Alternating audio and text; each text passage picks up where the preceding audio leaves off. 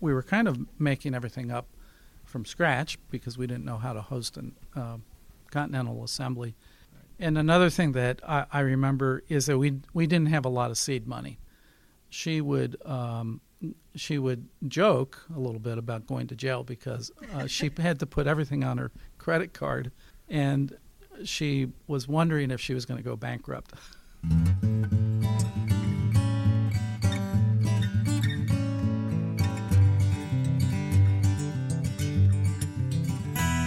Welcome to Sharing Our Marianist Stories, a new podcast brought to you by the North American Center for Marianist Studies, otherwise known as NACMS. I'm Patty Garrett.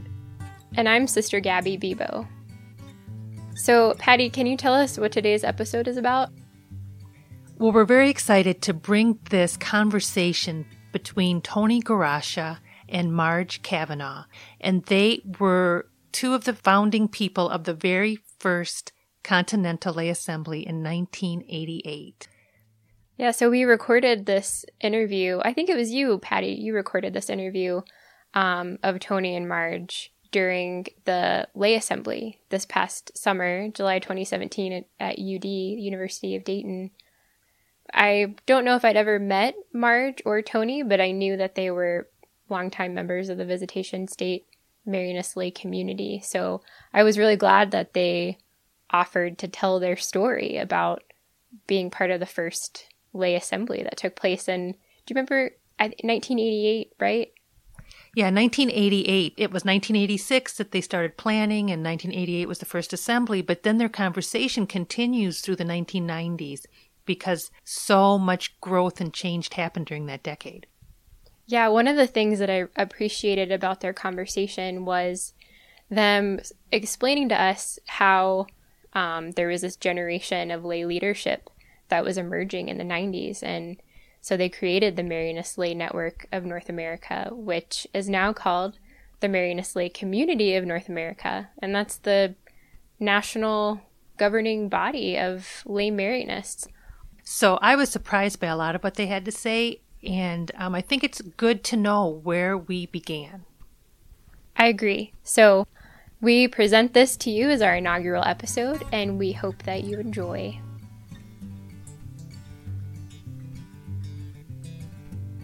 Hi, I'm Marge Cavanaugh, and I'm a longtime member, 50-year member, celebrating 50 years as a member of the Marianist family. Tony Garasha, member of the Visitation State community.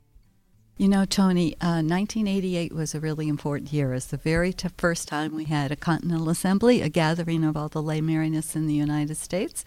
And actually Canada was included too, I think. Anyway, I think you were involved in some of the preparations for that first meeting. So how did it start? How did it get going? So back in 1985, we had the practice of gathering Marianist lay communities in the Cincinnati province, and we had a meeting in the fall. And out of that meeting, there was a proposal to host a national meeting, or actually a continental meeting of Marianist lay communities. So we came back after that meeting, and a letter went out to representatives all across Canada and the United States, and we proposed a meeting in Chicago in 2006 in January. 86, right? I'm sorry, 1986 in January of that year. And I think we probably had about 30 people show up from all across the United States and Canada, lay and members of the Society of Mary and also the Daughters of Mary. And we took a full weekend, did a long process, a lot of talking. And out of that meeting, the question emerged, should we host a Continental Assembly? And there was an affirmation of that. So then a planning committee was formed at that point. We had our first meeting, I think, later in that year in San Antonio, where we started kind of outlining everything. And then another meeting in St. Louis, because we had decided that St. Louis was going to be the site of the first Continental Assembly in 1988. And you were at that meeting as well. You came to that second planning meeting. Right. I remember coming to a meeting in St. Louis, which I think was in 86 at that point, and I think it was in the summer. And it was rather, it was a little difficult, I think, for the people who were there coming from different expressions or different kinds of expressions in different kinds of lay communities to kind of think about what this meeting was going to be like and what the content was going to be. And one of the things we talked about, for instance, was how we were going to do prayer, and whether, for example, if we should have Eucharist every day or not, how we should do that. Was that what people were used to or not? So that's an example of the kind of thing that came up in part of the planning. And another thing that I remember is that we didn't have a lot of seed money to put this thing on, and we were kind of making everything up from scratch because we didn't know how to host a Continental Assembly. And Rita Bordana was the treasurer, and from that time until actually it happened, she would joke a little bit about going to jail because she had to put everything on her credit card, and she was wondering if she was going to go bankrupt. And we actually pulled it off, and we had about 120 to 130 people show up for the first Continental Assembly in July of 1988, and it was quite successful. And I can remember at the end of it, we had a business meeting and kind of an affirmation to host another one, which we did 3 years later. So we had the second Continental Assembly in 1991 here at the University of Dayton, and that was very significant, I think, because there were members from Latin America and also, I think, Spain that were in touch with you, weren't they? Yes. And they were in attendance with an interpreter. There was a movement towards having an international meeting of lay people, and this apparently had been happening or been being discussed to some extent in Spain and in Chile especially.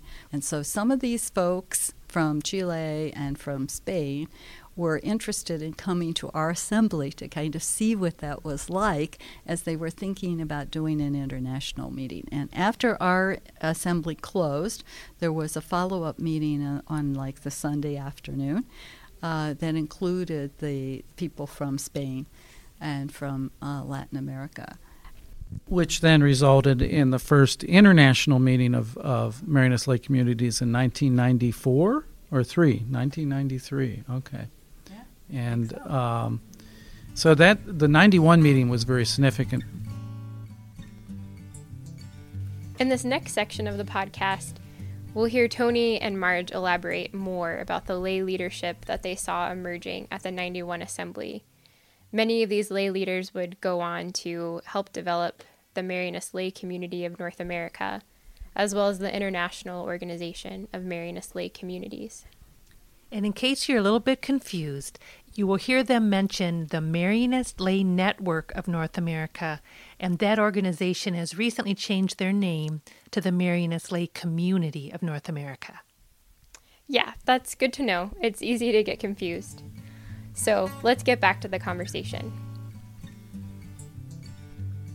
The other thing I was thinking was in 91, you could start to see a little bit of a trend that I can see at this assembly, and that is that the proportion of married religious in attendance was starting, I think, to go down. Even then, you could start to see that it was shifting somewhat from the Marianist religious who had been leaders or had an interest in lay communities, being sure that they came to this to starting to see a little bit more of the lay leadership develop. We had a discussion of what happens now.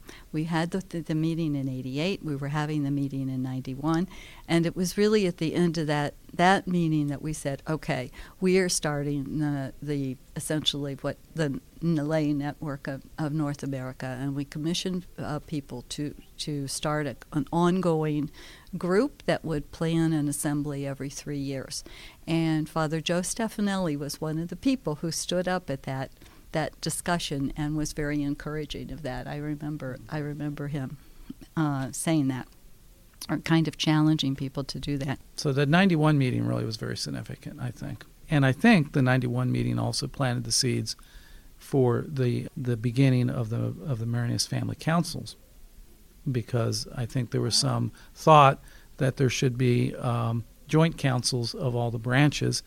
And by the year 2000, I think there was a World Marianist Family Council that was started by the Marianists, the FMI, the Alliance Mariale, and also the lay branch.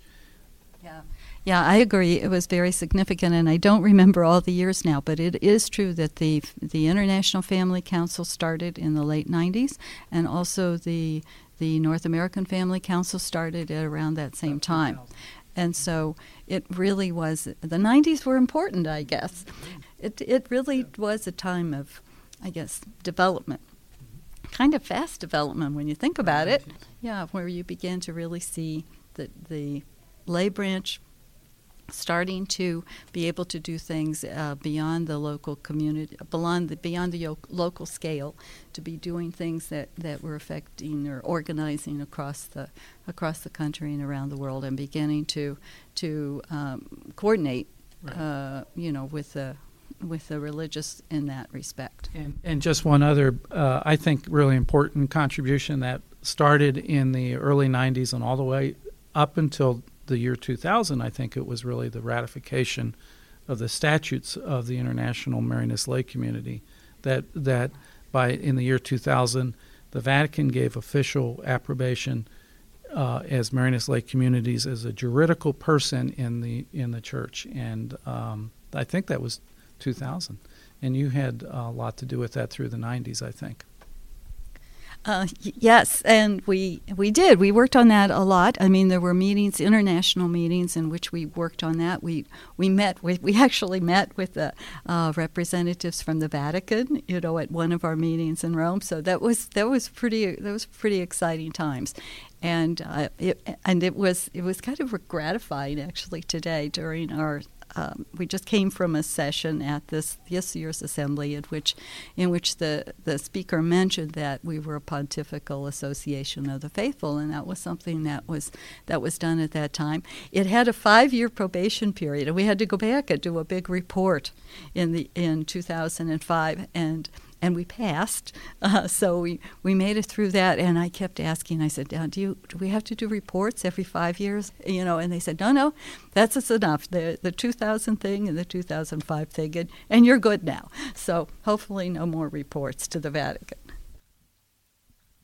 Even though Toni and Marge were done talking, I just had to jump in as long as I had them there and ask them what their hopes and dreams were for the future of the Marianist family.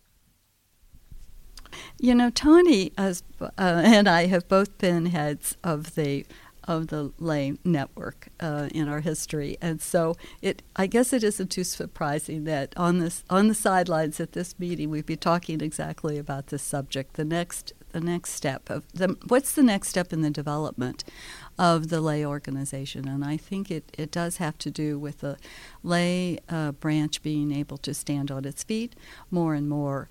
Not only in providing resources for formation, I think we're going to have to do more and more mentoring and ourselves take more leadership along those lines, and I think it's going to be financial responsibility as well. So I think those would strengthen our participation in this effort, and we need to work on those.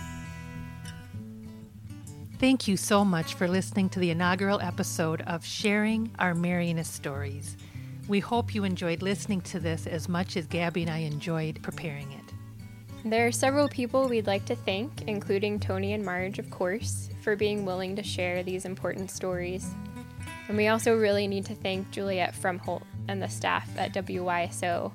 We could not have done this without their collaboration and support.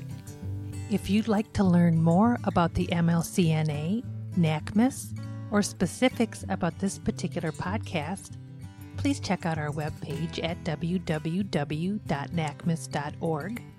That's www.nacms.org, and click podcast. And feel free to contact us if you have a Marianist story that you'd like to share.